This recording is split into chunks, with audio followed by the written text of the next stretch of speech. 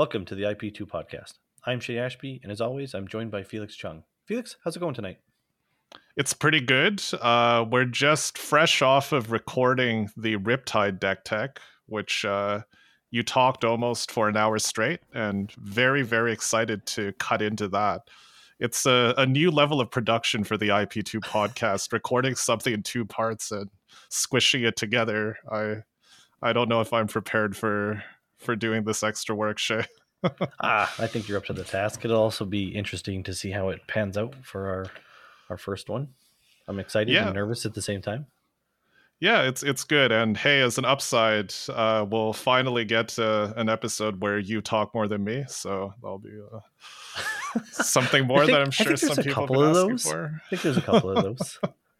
It's okay. Yeah, well, it's good. There's been a few firsts for us here over the past few months and weeks. I guess we can get into it more when we're talking about worlds, but this is also a good topic. Our first video.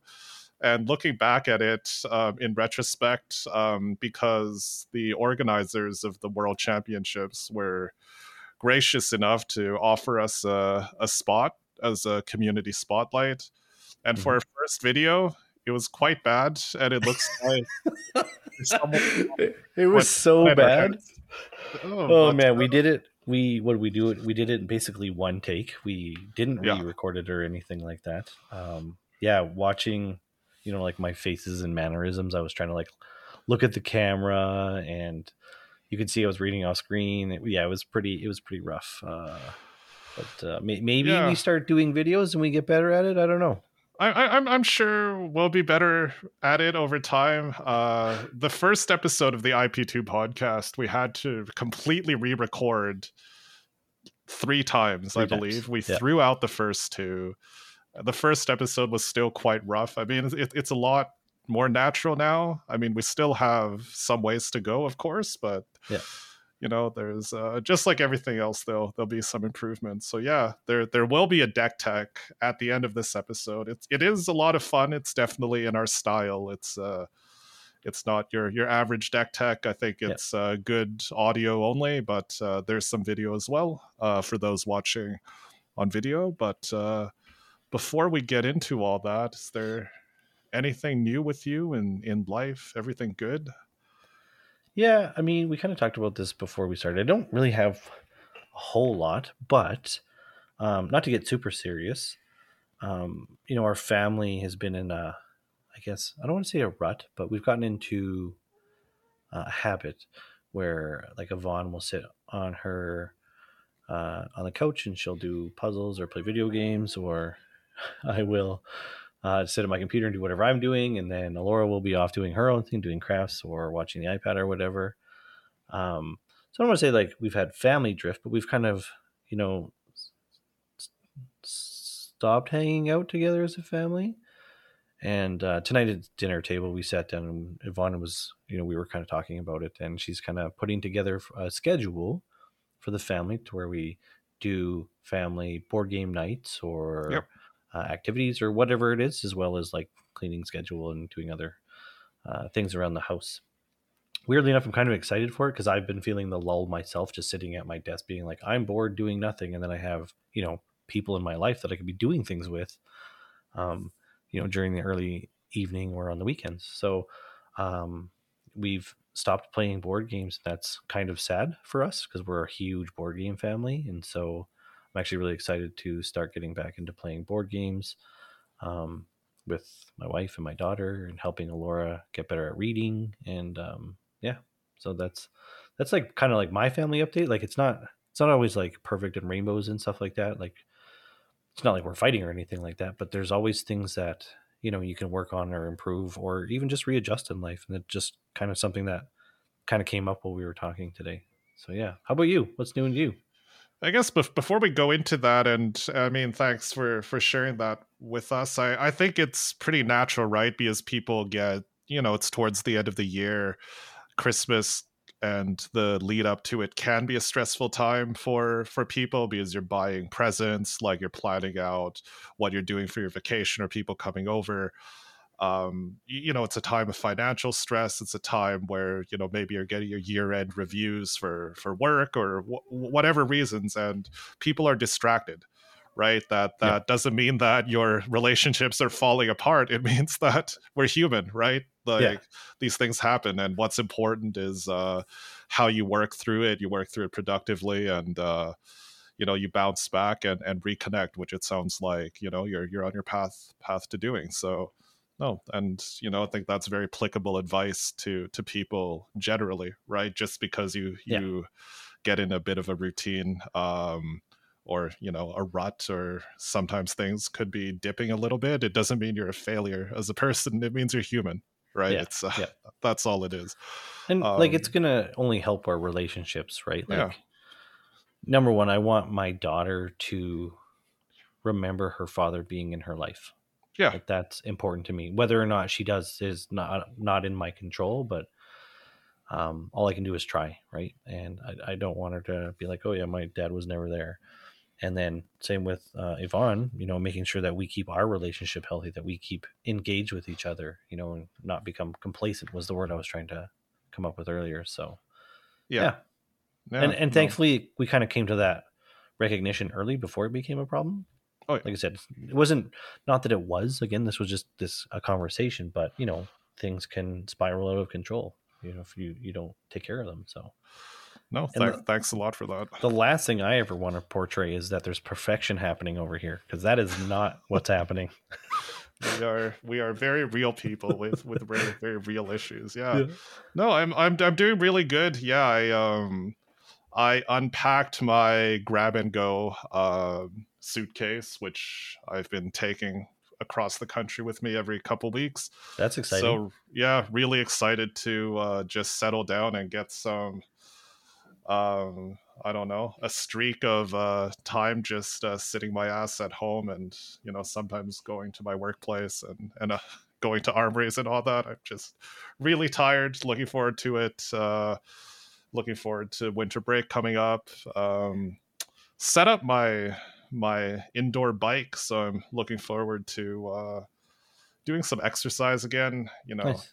Doing all this flying, eating lobster dinners too often. It's been really bad for me. Yeah. It's something I need to get Well, back on top of.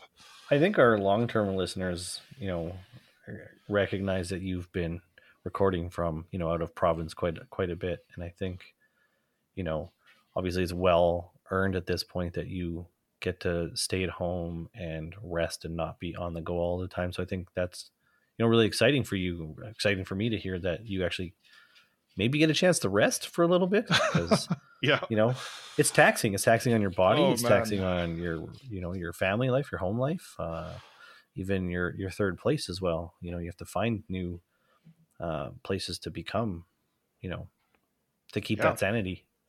Yeah, and that's a great throwback to our first episode.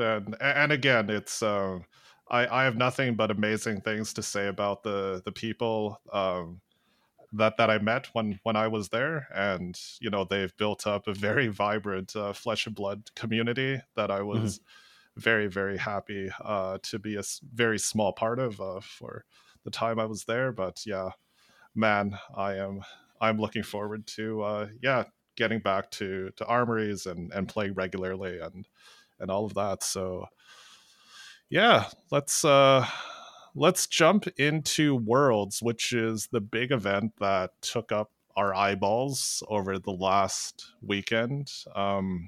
And I mean, do you want to start with the keynote? Did you catch this in real time? I didn't catch it in real time. I caught it. Actually, I don't know if you could catch it in real time. I I guess think, real time refreshing the Discord, waiting for the yeah, the live yeah. updates. I didn't really see the live updates, or I guess from people, but I did happen to click on YouTube 18 minutes after LSS posted their official video. Yep. Um, I did watch some of that, and that was there was some really good stuff in there. James White's mic clipping was pretty rough to listen to Yep. because of his exuberance, but definitely appreciate that. Um, I don't know. Do you have any takeaways from the keynote? I mean, Yeah, the 50 battle hardens and 18 callings. That seems like a lot. Seems like we're going to be living well next year for Yeah, those that are interested in the competitive circuit, which I am one of those people. Sometimes as a competitor, sometimes as a judge. So it seems like yeah, there's going to be more and more opportunities for people. Um, and I mean, my other takeaway was bright lights, Kasai, amazing. My hype for this set as a longtime Guardian player and sometimes Warrior player is off the charts. yeah. It's fun seeing people already speculate over the adult Kasai. Yep. Yeah. The thing that got me was it wasn't the two PTs. That's I mean that's cool, but it's only like one more than there was in the past. Yep. But like 50 battle hardens and 18 callings, like those are substantially more than we've been getting in the past. And the PTs are cool. Don't get me wrong, but we've talked about in the past. They're for a niche amount of the player base, and seeing like 50 battle hardens and having a larger player base have access to more competitive events is really exciting to me. And I actually didn't even know there was already, what was it, 42 battle hardens this year and 11 callings. Yeah. I had no idea. So now knowing that there's going to be like more than one calling a month, that's super cool. And I hope that we can get production teams out to them because I really enjoy watching the live gameplay of those competitive events. They're kind of one of the ways I spend my Fridays or Saturdays and Sundays watching them. So Yeah. I'm super excited about that. Yeah, so a lot of cool stuff happening and a lot of cool announcements coming down the pipe from the keynote, and I see people already brewing Kasai, and I think they announced a couple of the events, including a calling on the northeast of the U.S. in Hartford. So yeah, Oh yeah, that's really right. Yeah, excited to see the trickle of more and more news. yeah. I think one of the major takeaways from the keynote too is well that this year there's 3 standalone sets and no Yep, supplemental sets. I don't yep, know if they've completely gone away from supplementals or if this is just something that they're trying. And I also noticed that the two sub or standalone sets in the second half are a month closer to each other than heavy hitters, and then the one that follows heavy hitters. I don't know if that was mm. something that you noticed. Maybe it's just maybe one of them is late in the month and another one's early. Maybe, I guess maybe I noticed, but I didn't think too much yeah, of it. Yeah. yeah, Okay. And on to the actual event of Worlds. Did you manage to catch any of that? yeah. I caught a little bit of it. Obviously, saw the Yuki updates with her going whatever it was 11-0, 11-0, I think, until she lost.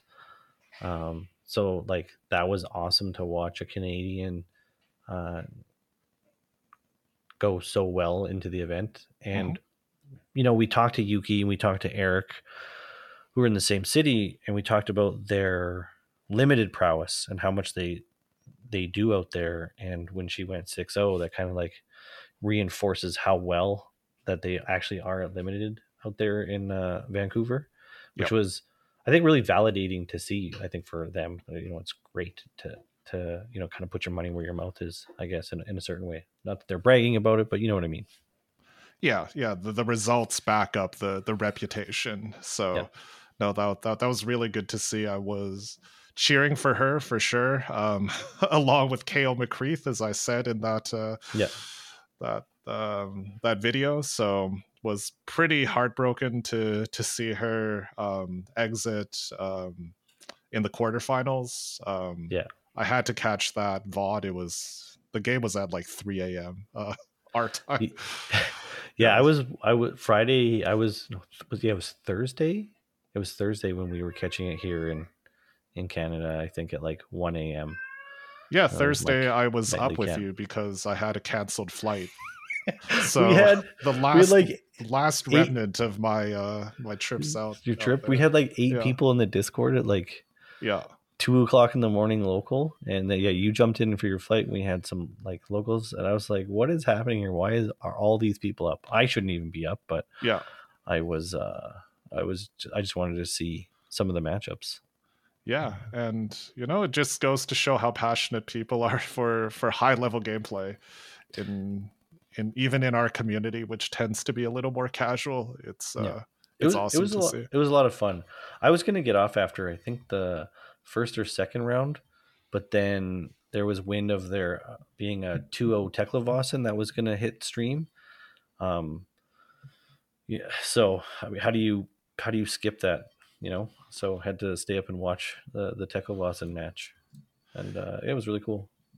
Yeah, Teklevossen is on my list for new heroes to brew for Is sure. he? It looks a lot of fun. Yeah, Yeah, I for think he sure. does.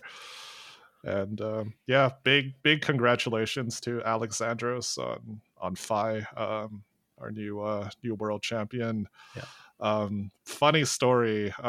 So I've been playing Fab with Janice, my wife, for the last couple weeks. She wants to get back into it. I think I mentioned on this podcast before she used to play, but the Living Legend of Prism just scarred her, and she swore off the game. Mm-hmm. She really liked playing Prism, the aesthetic and the play style, and all of that. And I I started teaching her again. Okay, Yep. there's this new hero. He's cool. He's fast. He swings Kodachis or an Emberblade. He's not going to Living Legend, so you're safe for a while. So please come back and play this game with me. Uh oh. Yeah. plus Mistakes 300 Living Legend points. mistakes were Like, made. yeah, that's right. Yeah. But it's we'll see how that goes. Regardless of that incredible performance, and if nothing else, gave some fun things to watch on the big screen Mm-hmm. with her, just to watch some high level Fi gameplay. Yeah, that's nice that you get to share that with her. Yeah, Hopefully, it's not too much. yeah. Hopefully, it doesn't Living Legend in the next couple months, and I'm Yeah. definitely not going to get a third chance. I haven't even gotten a second chance. Oh man, Mine, so at least you're there. all right.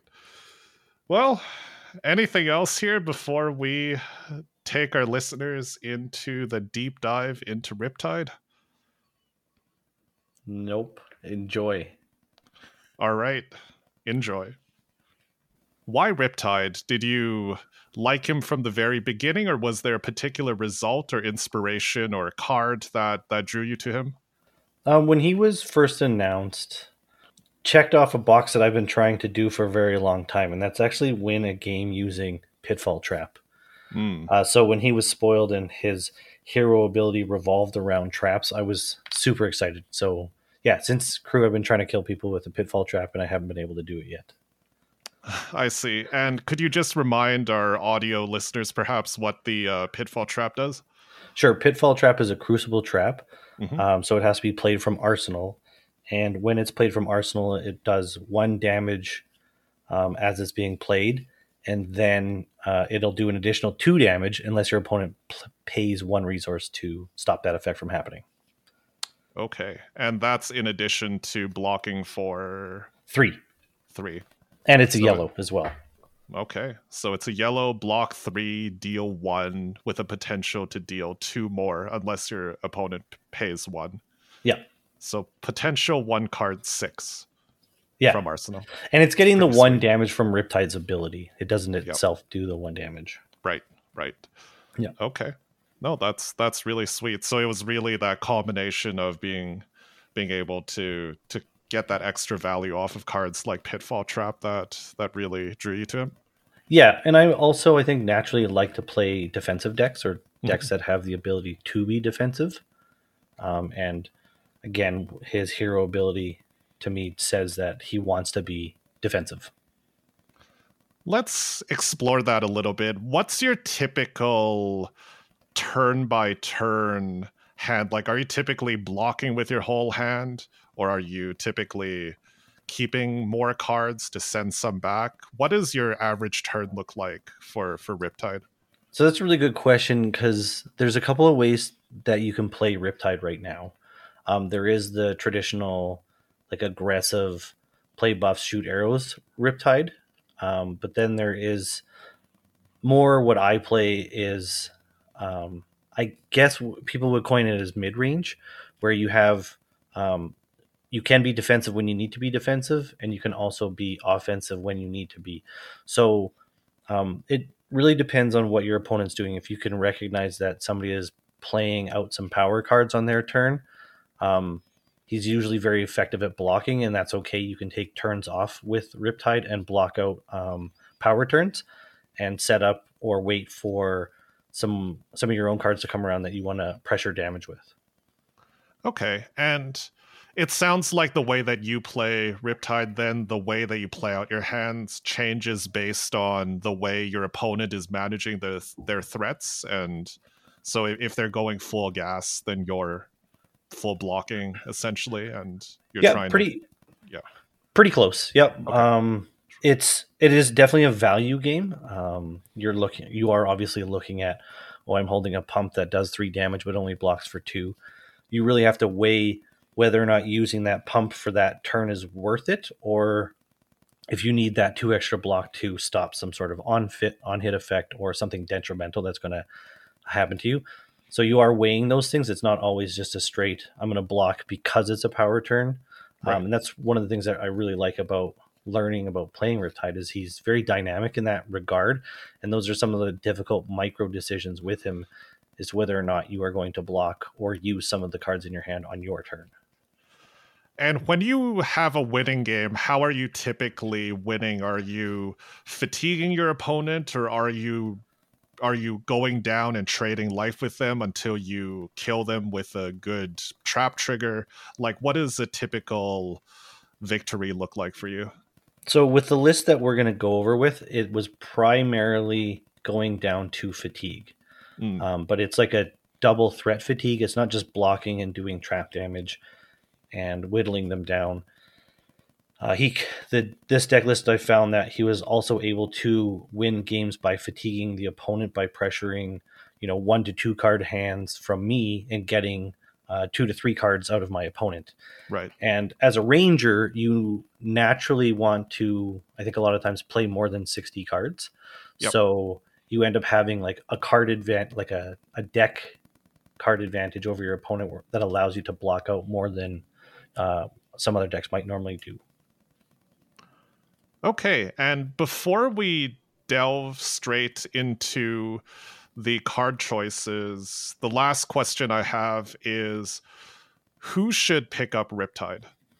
Who would you recommend this to? First of all, if you're not a slave to the meta, I would recommend that you try Riptide. Rangers are fun. You get to do lots of cool stuff with them, and I find that really enjoyable. One other thing with traps is, I don't know, something about damaging, winning trades on your opponent's turn is kind of fun when they present a bunch of damage and you take 1 or 2 and they take 3 or 4 on their turn. Um, it's quite funny to see, I think. So I think anybody that wants to try something different, if you have, angst towards aggro decks, uh, this is a deck that would appeal to you, I think. All right. Well, that's great. Uh, well, Shay, why don't you take us through some of the choices in your deck and in a way that you choose? Sure. So we'll start with the hero. His name is Riptide Lurker of the Deep. He is a 4 intellect hero with 38 health. And he has 2 hero abilities. The first one is whenever you play a card from hand, you may put a card from your hand face down into your arsenal. And the second ability is whenever a trap you control triggers, deal 1 damage to the attacking hero. So the first one, typically you use like a pump from hand, and it'll allow you to either load an arrow for free, so not consuming your bow action, or it's a really easy way for him to load like one of the touch attacks, so death touch or virulent touch, that have to be played from arsenal. So you can play them a turn sooner than the assassins or rangers can. And his second ability is whenever you trigger trap, you deal a damage. So he has a very weak way to guarantee damage, but over the course of the game, it can add up to a lot of damage. Yeah, anything which just gives you incremental value that is free Yeah, essentially is quite powerful. It's not like an ability like Bravo where you have to pay uh to get the effect. You just always have that. And just one other trick that I think you showed me is that that first ability can also help you get around something like dominate. Like if you have a trap from yeah. hand, then you can load a trap into your arsenal and defend with it as well. I've been surprised by that a couple times. I always forget that you can do that. Yeah, you can get 3 cards to block a dominate, um, which is pretty exciting. So you can play a Yeah. trap from arsenal, play a trap from hand, like you said, and then with the trigger from the trap from hand, you get to load another trap or defense reaction, I guess, and play that. So you can do some pretty wild stuff when you're being dominated, Yeah. which is really cool. Part of one of the things that makes the hero fun is to be able to block a crippling crush for 11 with, 1 card from hand. Yeah. So in this list, I guess there's only 6 pieces of equipment, so lots of room for sideboarding. The first 2 key pieces to the list are Dreadbore and Quiver of Abyssal Depths. Um, Dreadbore is mostly for the text of defense reactions can't be played from hand of this chain link. What that does is it gums up opponents' hands with defense reactions because people naturally want to bring defense reactions into Rangers. So this slows down the ability of your opponent to play defense reactions and block extremely efficiently against you. Because one of Riptide's biggest downfalls is he has a very difficult time pushing damage when a hero doesn't want to take damage. And then the effect of loading an arrow gives it +1, kind of gives you that extra value on arrows. They are usually like 1 for 5 or 0 for 4, plus the cost of loading. So getting an extra +1 helps you present more damage over the game with a hero that has a limited amount of attacks. Rangers don't have weapons that they can just swing all day. So once you run out of threats in your deck, you run out of any gas to finish the game off. Um, So it's important to note that for Dreadbore, the defense reactions can't be played from hand this chain. Like it just applies to all arrows. They don't need to be loaded with Dreadbore that turn. That's yes. so you can combo it with Riptide's ability to load an arrow, let's say, Mm-hmm. from from his ability. So that's something that I actually kept forgetting because I Yep. haven't seen Dreadbore too much until you you started playing this deck. Yeah, a lot of people haven't seen Dreadbore, and it doesn't matter whether or not the arrow is loaded face up or face down. Right. Like you said, it just matters that it's an arrow and it's always active, and it doesn't matter where the arrow comes from. Do you So find that the combo of Dreadbore needing to pay 1 to get +1, like do you find sometimes you're losing value off the Riptide trigger because you want to pay the 1 anyway off Dreadbore to get the +1? sometimes, sort of, it really comes down to what your opponent did on their turn, Right.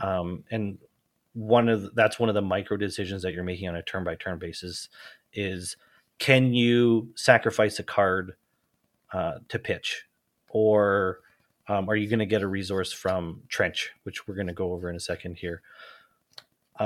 So sometimes yes, but if you're holding a pump, it's often better to play a pump from hand and use trigger Riptide's ability and load an arrow and then fire a 0 cost, because you're getting 3 points versus 1 point Right. if you pitch. But sometimes maybe it's a key card that you want for late game, so then you can pitch that pump or arrow and get it for late game and set up. One thing that Riptide is really good at is pitch stacking Right. uh, because of Trench and the bow. All right. No, this is already very a little bit complicated, but I like it. Please I please know. continue. So the second part of the equipment is the Quiver of Abyssal Depths. Basically, it's just a free remembrance that you're going to be using. I don't use it very often. You play it in every matchup because there's no reason not to. But there are really only a few matchups where you end up needing the quiver, and that's into something like Dorinthia on X on Decimator, um, Azuri, Arachne, Bravo, heroes that just want to block you all day and think they're going to fatigue you. The Quiver comes in handy and be able to give yourself more threats at the end of the game. Putting more reds into your deck at the end of the game is really powerful. And then after that, we're gonna go with Crown Providence is what I used. I could have probably tested Arcanite Skullcap for this build a little bit more. Um, you do have Trenches of Sunken Treasure, which is a very good defensive piece, and I think one of the reasons why you would maybe run Arcanite Skullcap in this build over Crown of Providence is that you get 3 block out of the Arcanite Skullcap, which is, basically 2 on hits that you get to block, whereas Crown only gives you that 1. But there were times where drawing a 5th card or trading your arsenal into a 5th card felt really good, to be able to either keep tempo or find another blocking card for the turn. So I think that you could go either way on those 2 helmets. But that's what I chose for this build. The next piece is the Trenches of Sunken Treasure, which is the 1 AB in the deck. It also blocks for 1. But ultimately, its super powerful ability is turning a face-down card in your arsenal into a resource. So just sweeping it to the bottom of the deck, which is where his pitch stacking power can come from, because you can pretty much load whatever you want into the arsenal and sweep it away. So if somebody attacks you with a Command and Conquer, which is a ranger's Bane, you're not threatened by it a lot of the time. And quite often in matches, I just took 6 from the CNC because I wanted to play out my turn. So then not losing a card felt really good. Yeah, Trench is just honestly the best card in the deck. And it also can give you a resource faster than Tunic, because you can get a resource from it every turn, which is, again, really powerful. Helps turn on the bow, load an arrow that's a 0 cost, and then you get to fire it.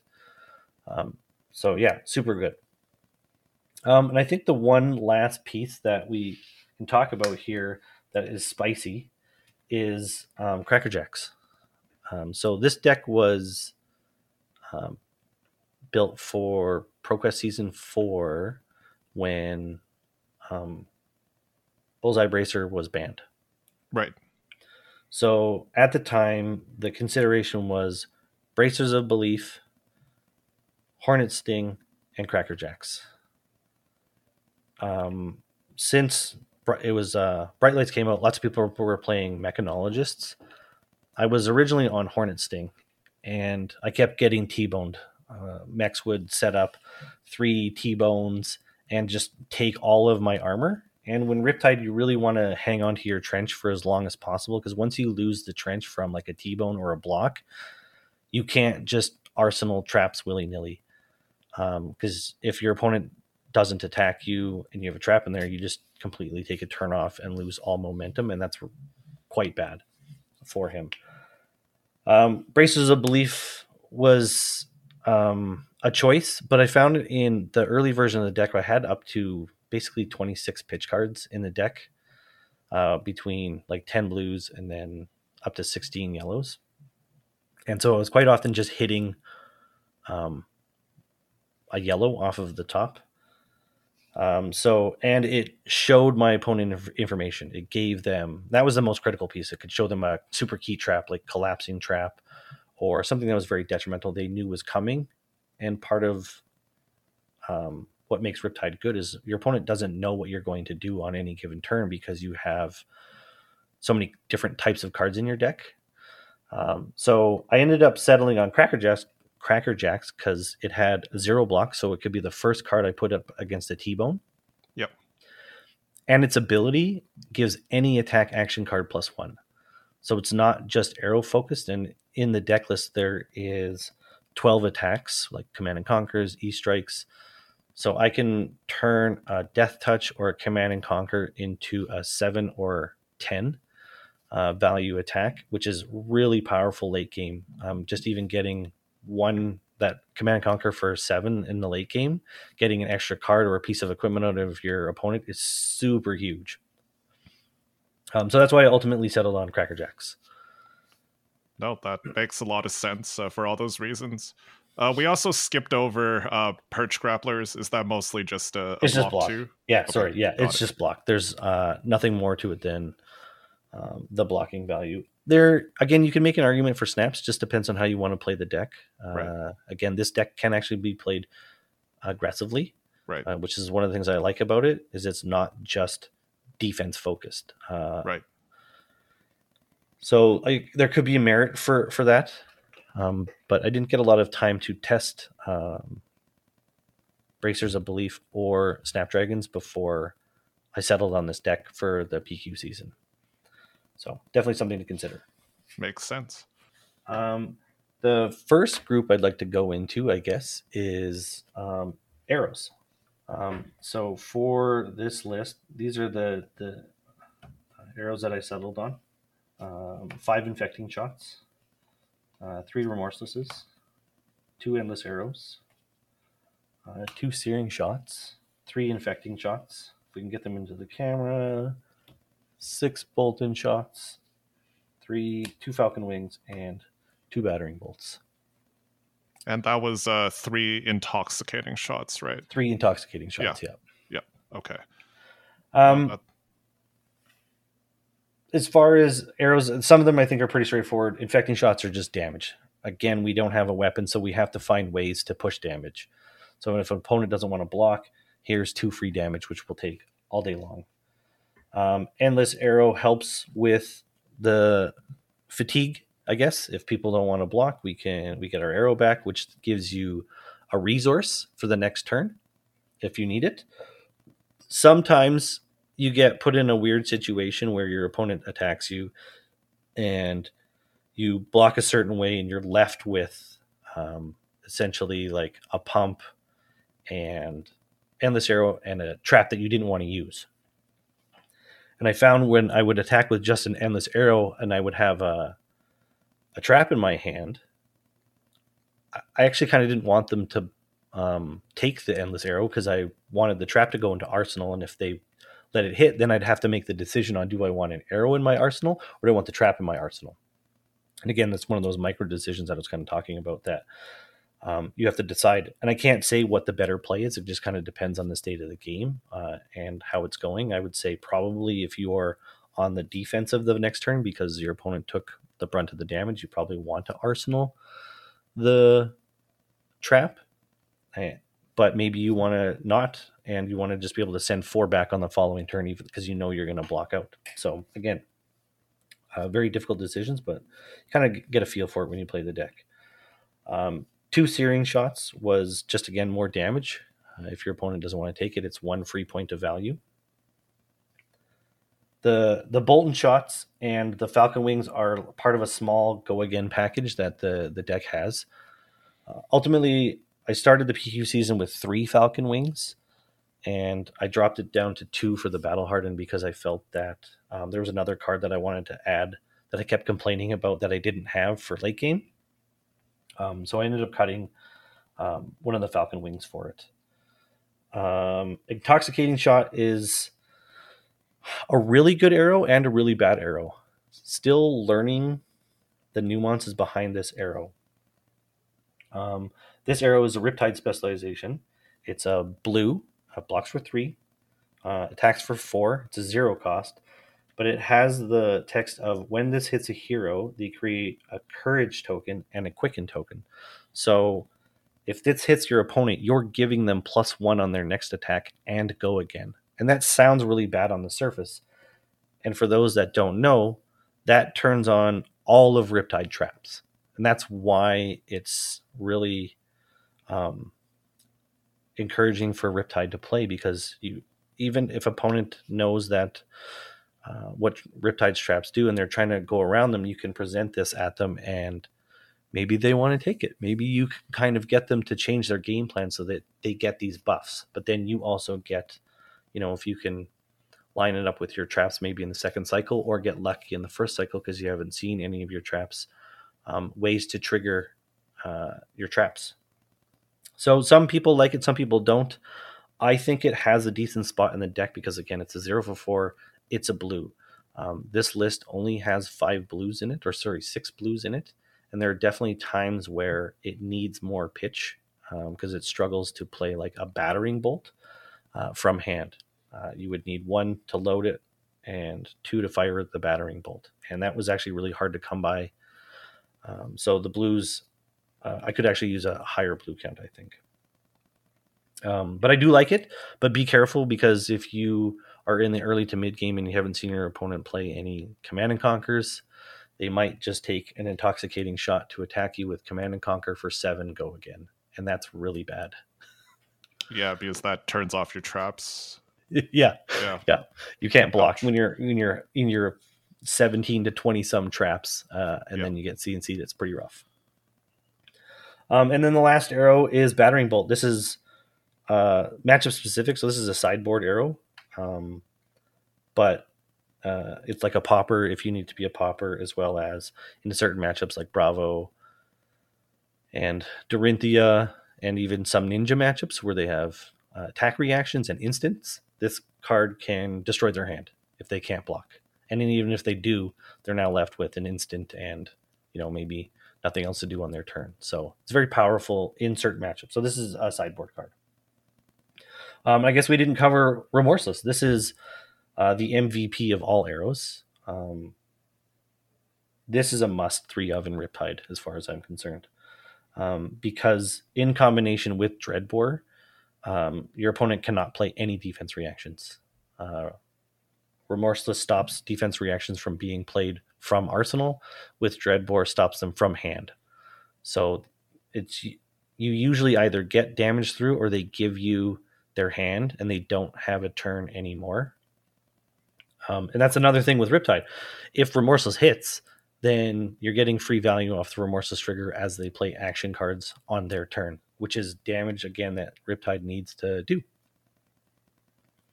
So yeah, that's what about the arrow package. Any questions? No, this is great. And I mean, one thing about arrows that is so powerful is I think every arrow in this game blocks for 3. Yes. Which is quite unusual for attacks like Falcon Wing and Bolt and Shots, attacks that either unconditionally or can easily quote unquote gain go again. Yep. Most go again attacks in this game, like think about your ninja combo starters or Scar for a Scar, Meeps, like whatever you want. Those all block for 2, so it's yeah, just to have a powerful offensive suite of arrows that also can block well is a strength of every ranger, I think, and exemplified here with Riptide.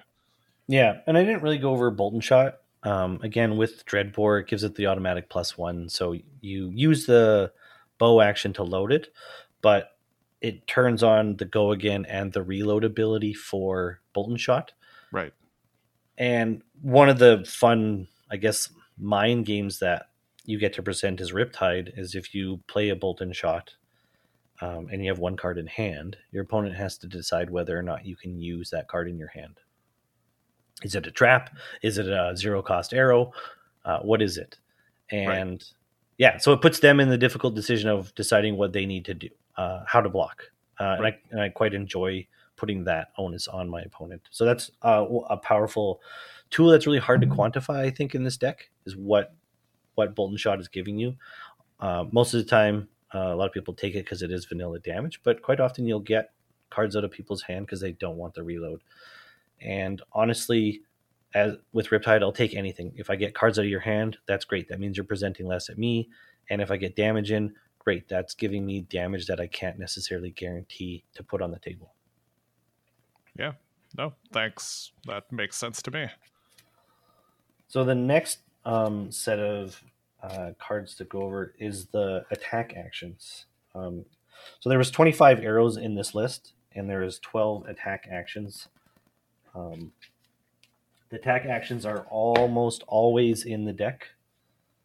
So we have Command and Conquer, staple of a lot of decks. Again, it's good everywhere. There's no reason to not have it. Enlightened Strike. This is a really fun card in this deck. So playing it from hand allows you to load an arrow from Riptide's ability. So you can take the go again if you have a full grip. You give a go again, fire an arrow, nine damage without doing too much work. There are some pumps in the deck that like Scout the Periphery and Premeditate, where you can play them from hand, load the Enlightened Strike, and then swing an Enlightened Strike for 10 damage is pretty good. As well as the draw a card is also very useful. You can just play Enlightened Strike for 5, draw a card, because there's a good chance it's going to be a trap or a defense reaction or even a 0-cost arrow, something that you can play the following turn, and you just get to arsenal it. And if it's something that's useless because of the Trench of the Sunken Treasure, you get to get a resource out of it. So it's hard to say what mode you're going to use out of Enlightened Strike, but this is probably one of the decks that is most flexible on the modes that you can choose from Enlightened Strike, and I really like that. Part of the Go Again package is the Ravenous Rabble. So we're very low on pitch count in this deck, so quite often, as long as you're not me, Ravenous Rabble will attack for 4, Go Again. And again, it's another play from hand, load an arrow into your arsenal, and then fire. So, you get to present, 8 or 9 damage again on 2 cards, which is, again, really good rate. Then we come to Death Touch. So one of the attacks that you can only be played from arsenal, and if it hits your opponent, you get to give them one of the 3 afflictions. Always gets blocked. Nobody ever wants to see an affliction, a frailty, or an inertia. Great codex target. It's a popper if you need it to be a popper. Again, with Riptide's ability, it's not hard to get this into arsenal and play it on the same turn. So really good value there. And then the last attack is his little brother, Virulent Touch. I didn't have this in the ProQuest that I played the deck at, but I found myself wanting it the whole time that I was there. Because almost every game went to fatigue or time. And when your opponent is pressuring you, which happens quite often in Riptide, you don't get a lot of space to swing back. So when you can hang on to a Codex of Frailty, you can pull this out of the graveyard and attack with it and present 4 or 2 damage off of nothing. And that was really powerful. Like, it was a way to potentially push damage during the end game when you're under pressure and you only have space to hang on to 1 card. So I found I really like this card because all my games went late. Yeah, just the no-win situation that you're putting your opponent in. Even if they full block it and keep a blue to pitch for the blood rot, that's 3 cards out of their hand, and that really takes the pressure off, like you said, in the late game. Assuming they're low, they can't afford to leak it, and they're trying to close it out against you. So yeah, that's a pretty cool one of Yeah, it's one of those cards that feel like a tempo swing card. Like, it's innocuous at first, but then you play against it and you're like, you put your opponent in a position where they're like, I'm going to lose tempo because of 1 card, because of what it's doing. It's one of those things I always felt into Lexi when they play Endless Arrow. You're like, well, I don't want to give this card back to you because it means you're going to have a 3 arrow turn the next turn. Yeah, I feel like this Virulent Touch does sort of that thing that puts your opponent in a no-win situation, right? And gives you space to sort of claw back or get tempo back. No, that all makes sense to me. And man, just being able to load a Death Touch with Riptide's ability and send it that same turn after a Go Again attack seems pretty good to me. Yeah, playing Premeditate and the Death Touch for 9, yeah, it's pretty good. I like it a lot. Sounds good. Next is the Pump package, I guess, or buffs. Premeditate and Scout the Periphery, because Premeditate's busted. We all know getting a Ponder is really good. But these 6 pumps target basically anything in the deck because you play them from hand, and then you load a Command and Conquer, an E Strike, or an Arrow, and they get the +3 buff. Yep.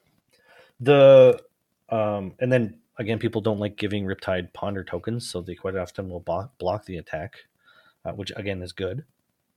And Scout the Periphery ability is not super impactful. I almost always look at my opponent's deck because there's nothing you can do with the top of your own deck.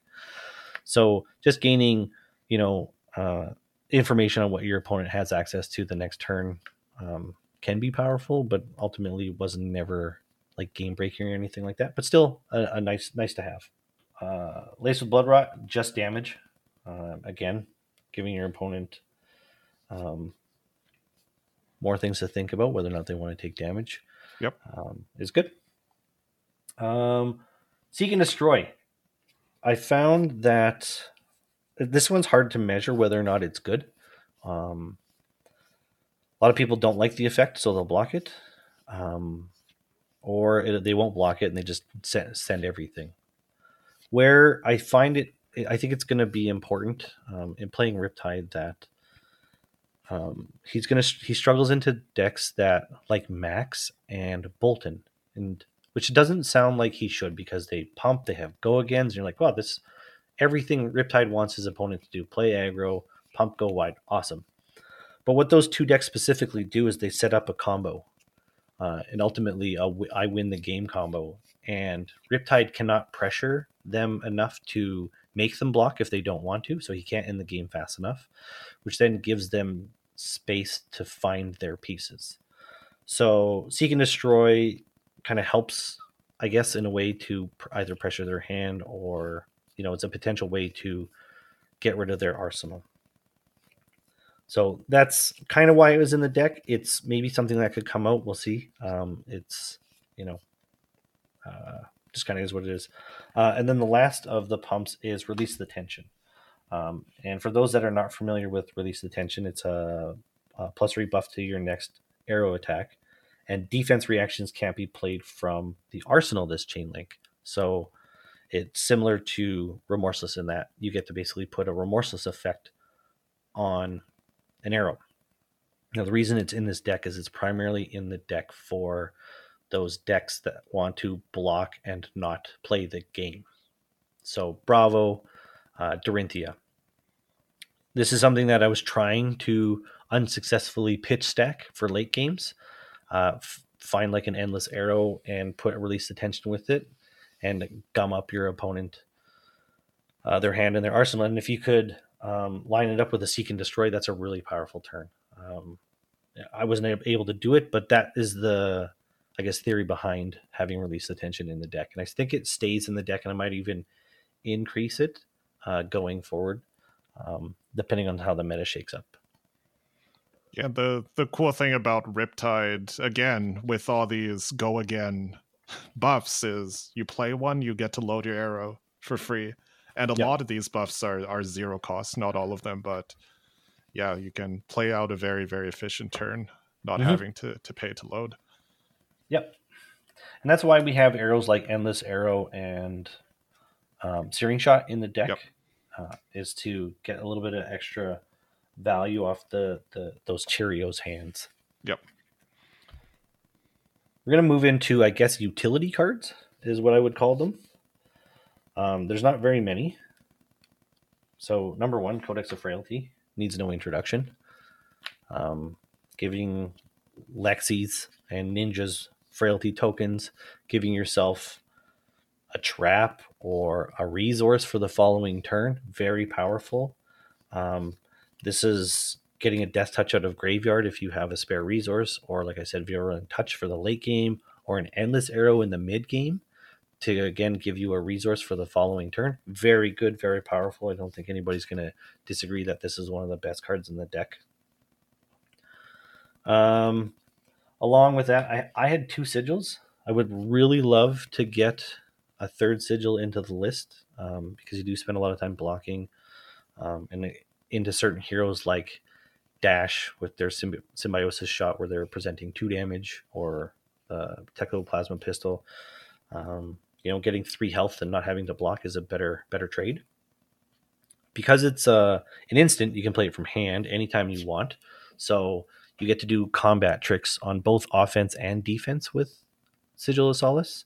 So if you're defending, you can play Sigil of Solace and load a Crucible trap out of into Arsenal and play it. You can on offense, it's a way for you to put like a death touch or an arrow into hand. Again, it's not having to spend the sigil as a resource to load it with the bow. And again, if it's like a virulent touch, you can just play it, load the virulent touch, and attack. So very powerful, very tricksy things that you can do with sigil. Sorry, I'm just thinking about Codex of Frailty, and a few people have heard me tell this story, and I'm going to tell it again for those that listen to this. Part of what makes Codex of Frailty really good with Riptide is playing it out of hand. Wizards are familiar with holding priority, but when you play Codex, Riptide's top ability triggers before Codex resolves. So you can play Codex of Frailty out of hand, load any card from your hand before Codex of Frailty triggers, use the Trench of the Sunken Treasure instant ability to gain a resource. So if you have spare cards in your hand, you can play Codex, load, Trench, get a resource, grab a 1-cost attack out of your graveyard, and play it. So like a Death Touch or an Infecting Shot. And that's kind of one of the plays that I did quite a bit throughout my time with the deck was sort of maximize getting a 1-cost out of my graveyard if I could. Yeah, instant speed is so powerful in Flesh and Blood. Yeah. And yeah, just being able to codex and not have to discard your card, but sink it to the bottom and get a resource. Yeah. As long as there's no other cards in your hand, of course. Yeah, that's super powerful. And part of why that's powerful, I know, Lexi players might be familiar with pitching a card to loading Voltaire and then not activating Voltaire, and then having a resource or 2 resources floating if they pitched a yellow or a blue. Well, this way you can actually use a red and still get a resource. So if you had a yellow or a blue, you could do the old bow trick if you wanted to. But if you have a red, you can still get a resource, which is, again, very powerful in this deck that the other Rangers can't necessarily do. After Sigils, we have 1 Oasis. This was originally a Tripwire trap, but after getting smoked by Wizards, I decided to just throw a 1 of Oasis just on the off chance we could get there. So that's why that's in there. Also, it's good into dominated attacks. And you can play it from hand, again, triggering Riptide. So again, more combat tricks that you can do. I did find that a lot of time I was left with trenching away a card to avoid a CNC or for whatever reason. And, that resource went to waste. So this was kind of one of the ways to spend that resource. Something I consider moving up to 2 of in the future again, just to be a little bit more efficient with your resources. Okay, interesting. And then the last card we have in this category is Remembrance. Because this turned out to be a fatigue deck in the end, and knowing that there's Bravos and Dromais and Dorinthias out there, this was just another way to get 3 more valuable cards into the deck for late game. I used it once, I think, in over the events against, again, a Decimator Dory, but it's just a safety net to not lose to your own fatigue matchups. Right. So that's it for those utility cards, and I guess we're going to come to the traps at this point and defense reactions. Starting with the Crucible traps. So again, I had at one event I had 2 tripwire traps and 2 pitfall traps, and then I went down. I had traded 1 tripwire for an Oasis. So this is just like a kind of a dealer's pick. Tripwire trap is primarily in for Bravo, just to get a little bit extra block and turn off his on hits, because a lot of time he's resource starved if he's trying to dominate attack. So the tripwire trap can stop you from taking a spinal crush or a crippling crush, depending on how Bravo's had to pitch for it. Pitfall trap. Um, I love this trap. I try my hardest to make sure I get 6 points of value out of this bad boy. I will wait to the end of a combat chain to make sure that my opponent has no resources to try and get those 2 extra points so that they can't pay for it. Sometimes it bites you in the butt. Sometimes you end up trenching it away on the following turn. So I don't know what the right play is. Again, it's all contextual to the state of the game, but I definitely try really hard because when you get to block for 3 and then send 3 back, that is very good value trade. You're kind of seeing a theme across the whole deck is it is a numbers game with him, and you're trying to get those incremental advantages over your opponent on game by game. So the next set of traps are go again traps. So for people that are not familiar with Riptide, he has essentially 4 types of traps. He has the Crucible traps that, when played from Arsenal, always do a damage. He has a set of traps that trigger off of go again attacks. He's a set of traps that trigger off of buffed attacks. And he has a set of traps that trigger off of reactions. So in the go again trap, we play all of them in the deck list. Almost every aggro is going wide. Again, this was a Lexi meta deck. So these always went into Lexi. They go in against mechanologists, they go in against ninjas. Almost everybody has some sort of go wide. If you're even feeling saucy, you could put it in against Bravo if you know they're an aggro Bravo. Their Frailty is unbelievably good into Lexi. I know we're out of the Lexi meta, but there were times where a Codex a Frailty turn before happened, giving them a Frailty, and then playing a Codex Frailty trap on their turn, giving them 2 Frailties, stops them from attacking. It's unbelievable tempo swing. And you can do that into Dash. If she's got a high octane turn, you can potentially stop them from swinging their Symbiosis shot for 12 damage, put it down to 6. There's just so many points of value there. Tar Pit Trap, turning off attack action card on hits, really good. Most of the time, I felt it was semi-irrelevant. We were blocking a 3 or 5 attack with 2 cards, turning it off anyways. But again, getting the 1 damage from Riptide's ability as well as blocking for 3, so turning a yellow into 4 points of value is pretty good. Collapsing Trap, again, probably one of the best cards in the deck. The problem with traps, I guess, is that you can't necessarily hold on to them forever and wait for the perfect moment to play a trap, because Ranger really needs his arsenal to do anything. So sometimes you play Collapsing Trap for against 1 or 2 cards. And those that are not familiar with it, if it defends an attack that has go again, your opponent discards their hand and draws 1 less. So if they attack you with an attack action and pitch a card, they have 2 cards left in their hand potentially. This will get rid of those 2 cards that they may be crafted, and then they'll only be remaining with 1 card. So they may have taken a bunch of damage on the last turn to keep this hand. And Collapsing Trap just destroys that hand. This card is, I've never had anybody go draw less cards and be like, oh man, this turned out really good for me. It's always in the deck. It never comes out. At worst case scenario, it's a blue block 3. And milling your opponent is a win condition for this deck. So, I mean, that's directly advancing your pathway to victory. Yeah, totally. So after the go again traps, we have the buff traps. This is where we had to start cutting traps, figuring out what we're going to be using, I guess. So I only cut 1 inertia trap from the list.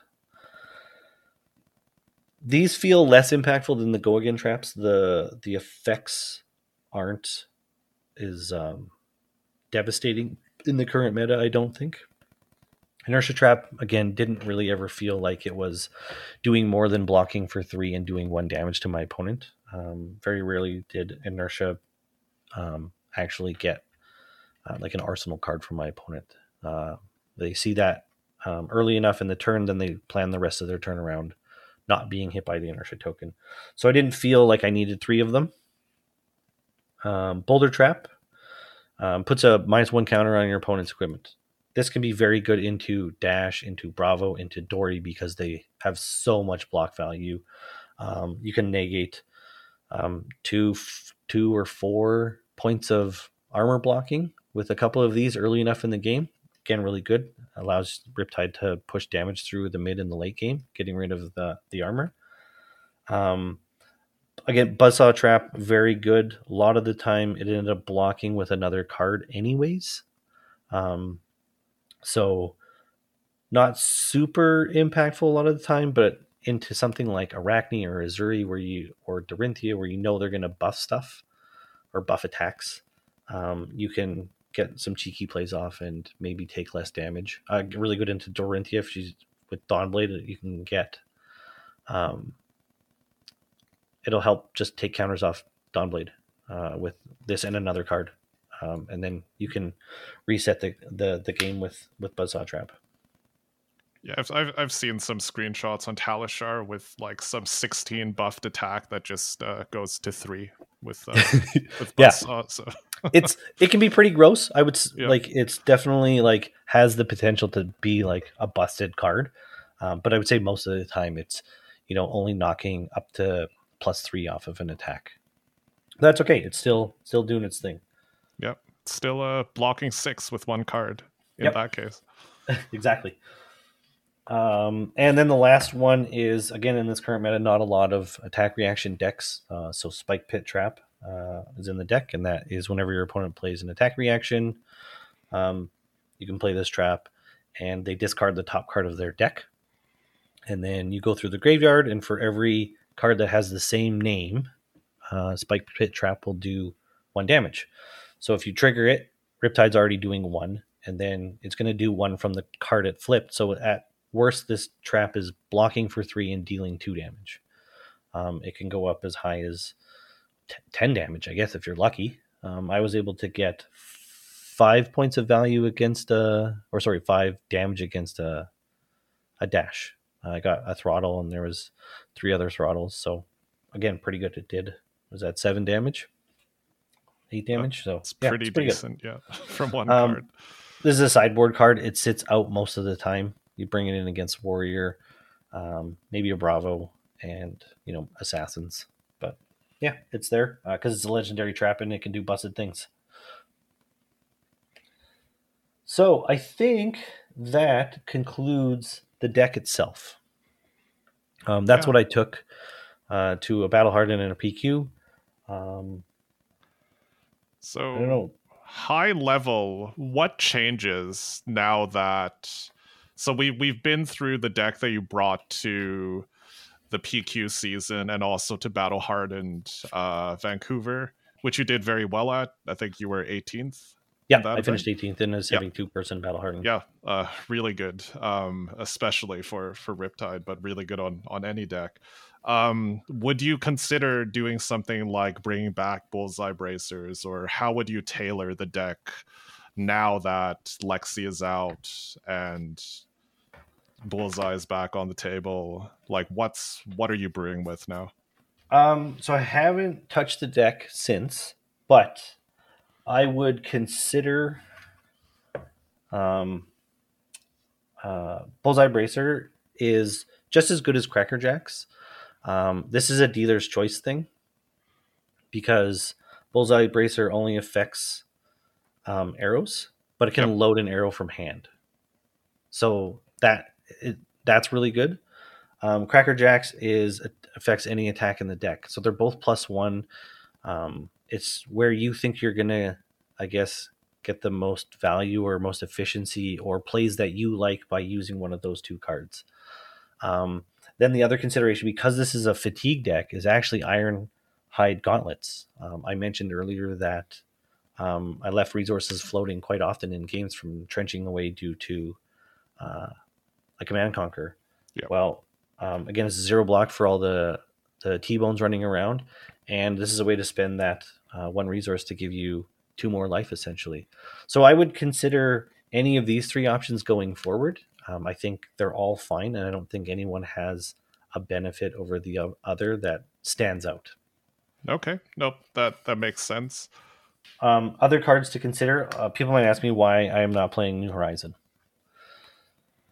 I tried it. If you're going to run New Horizon, you're going to run 3 Heat Seekers.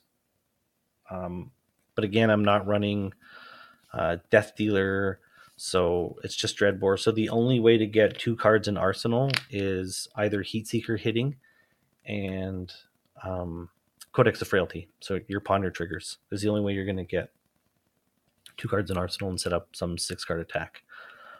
I personally found that with the amount of defense reactions in the deck, that getting a face-up defense reaction can be kind of detrimental. Obviously, it's showing face to your opponent, and they have to work around it. But I did play in it against an Icelander, and he let Heatseeker hit, and I had put a trap there face up, and it was literally stuck there all game, and I was stuck to 1 Arsenal for the entire game. Still able to play through the game, but it basically handicapped me for the rest of the game. So I don't like cards that can basically screw you on the spot. Right. And that's what I felt Heatseeker was doing to me. So that's a consideration. Some people might like the play pattern of it. You have to think more about your decisions and the game state if you're going to do New Horizon and Heatseeker. Are there any other cards that are in the maybe list or that you're I have a considering? few Yeah. actually. So I have Codex of Inertia and Sedation Shot. I haven't tried these, but again, talking about heroes that have combo win game plans. So whether it be Icelander, whether it be Max or Bolton, or anybody else that likes to sit a card in Arsenal, maybe a Phi with a Art of War or whatever they're running. Codex of Inertia is a way to basically guarantee that your opponent either has to play that card or lose it. Whereas something like Seek and Destroy or Sedation Shot are on hits that they can potentially stop and just wait for another turn. But these are some cards I'm considering if those Arsenal heroes become predominant, I guess. So that's what I would consider if that's becoming a problem in your meta.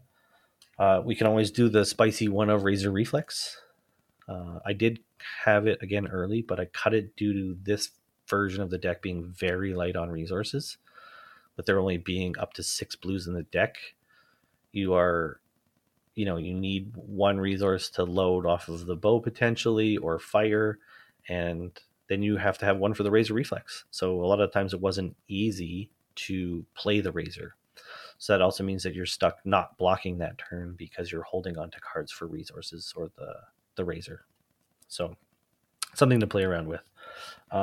And then I mentioned that maybe I would stick another Oasis in as well. So those are the cards that I'm considering currently. Yeah, No, not sure. Got to do some more testing. Yeah, no, that makes a lot of sense. And I guess the last part that we can go into here is sideboarding, and we will provide the link to your deck on February with all of the matchups included. But I guess when it comes to sideboarding, I guess what's your philosophy here? Like, do you have just a general package and different things come in and out? Kind of. So I was very loose in the events with my sideboarding. I actually didn't have an actual sideboard guide for myself. Basically, I strip out all of the traps and the cards that you see here, plus the battering bolts, and that's the active sideboard, I guess. So And then So we're showing you, 2 release this tension, 1 tripwire trap, 2 battering bolts, 1 oasis, 1 spike pit, and remembrance. yeah, and then all Yep. of the traps. And all of the traps, okay? Yeah, and you assess, I guess, who you're playing against. Are they a go wide? Are they a pump hero? Are they both? And then kind of decide what you want to put in for traps. And then do you need the utility of these cards that I've set out, like the battering bolt or the release of the tension? Do you need to push damage? There is no hard and fast rule, I think, for a hero like Riptide, where you Sure. have to be on 60 cards. You actually don't want to be on 60 cards. I think only in a handful of matchups, Icelander, Max, and again, maybe Bolton, that you want to be as close to 60 because you, in the aggro matchups that are setting up a combo win state, you actually don't want to block. You don't want to be necessarily trying to trigger every single trap. You need to present damage and kill them before they can get their combo off.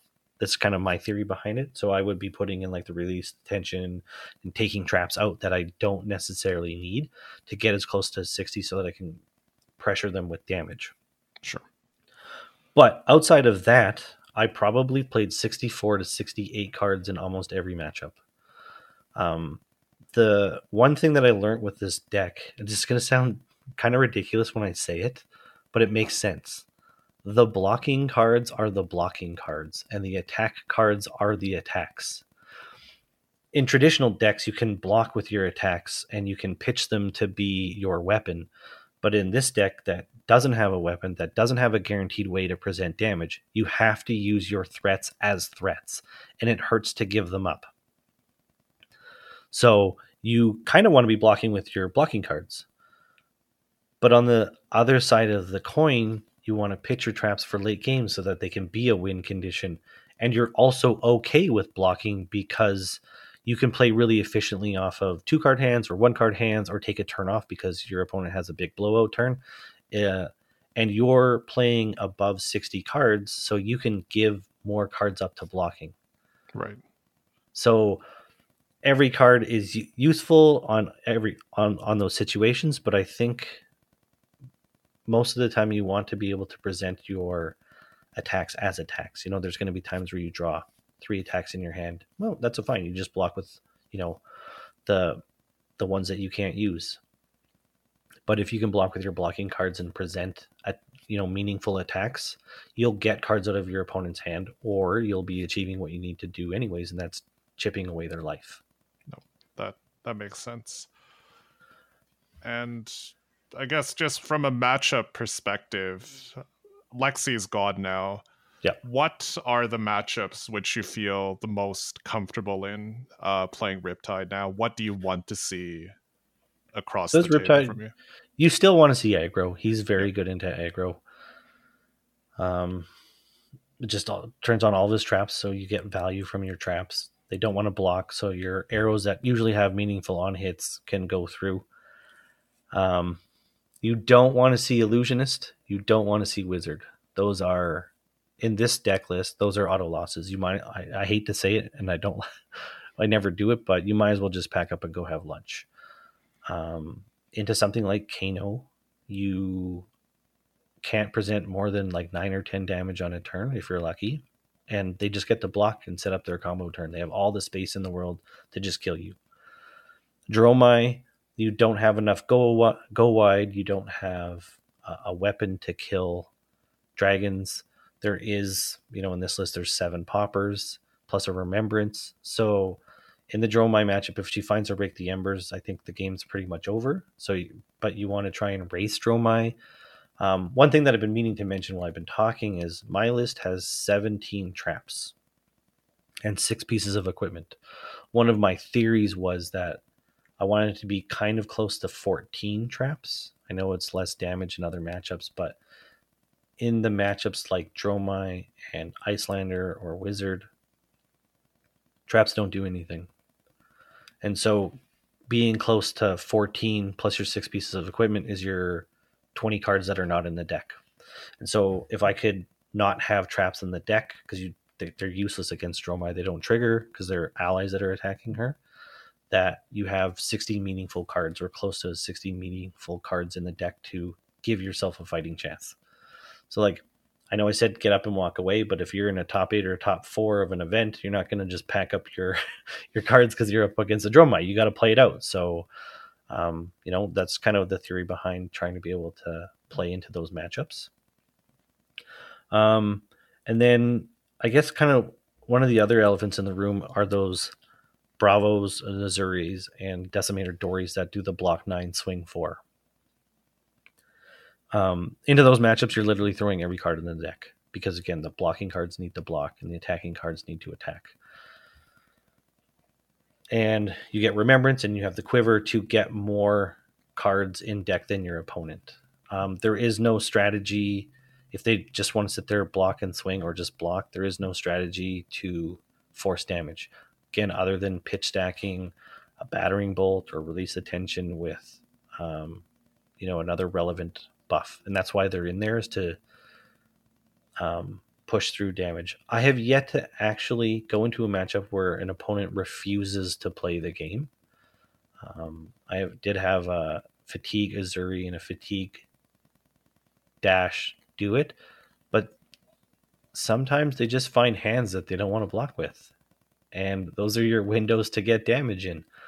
Going back to the block 9s again, this list I found very good at being able to present damage all the time, because you can use if they're not going to block, you can use your defensive cards as pitch fodder for the turn.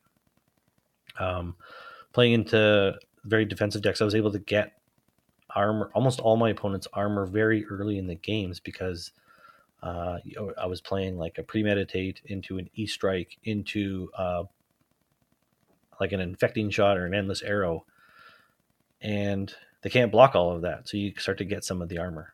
And if you can set up like a double Blood Rot attack, you get more armor and more cards. And again, you're presenting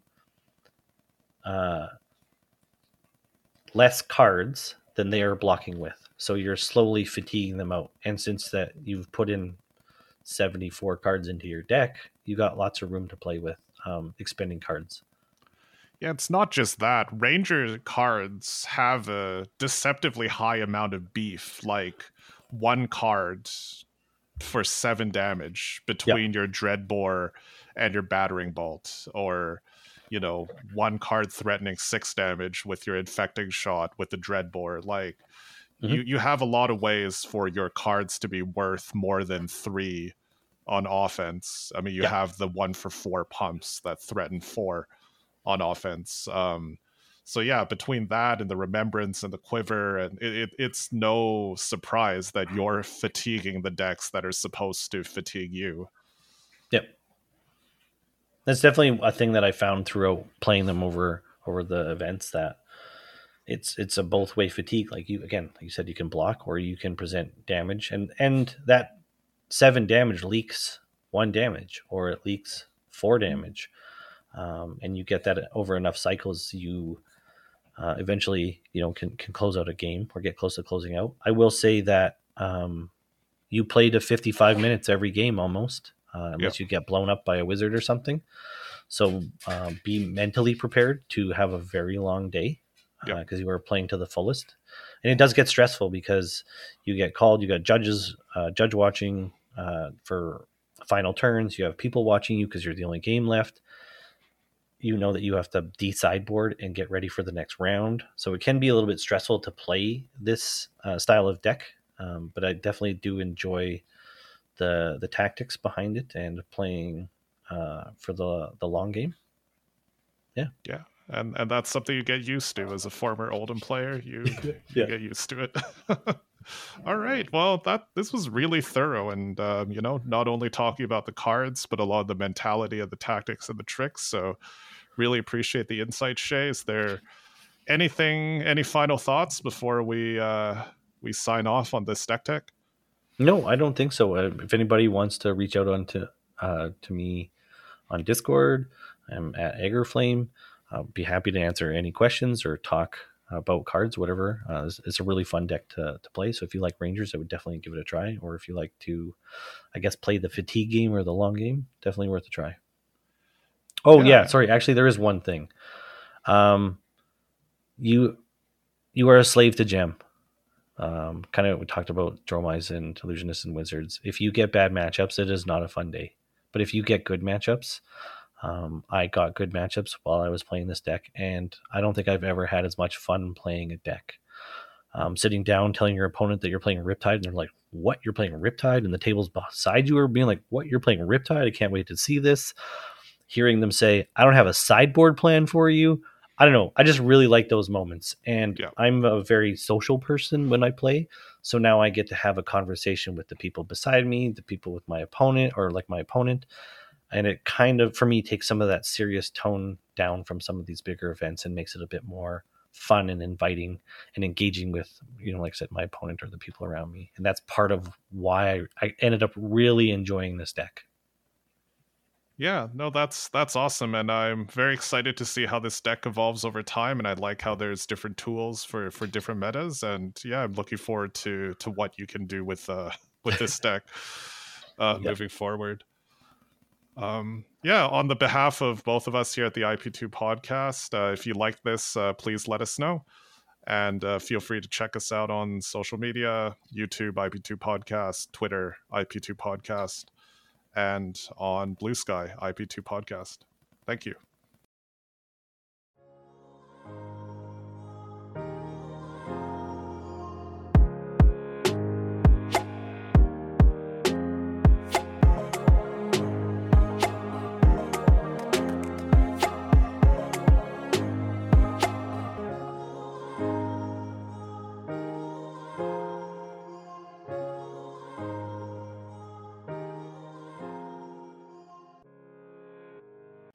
Sorry.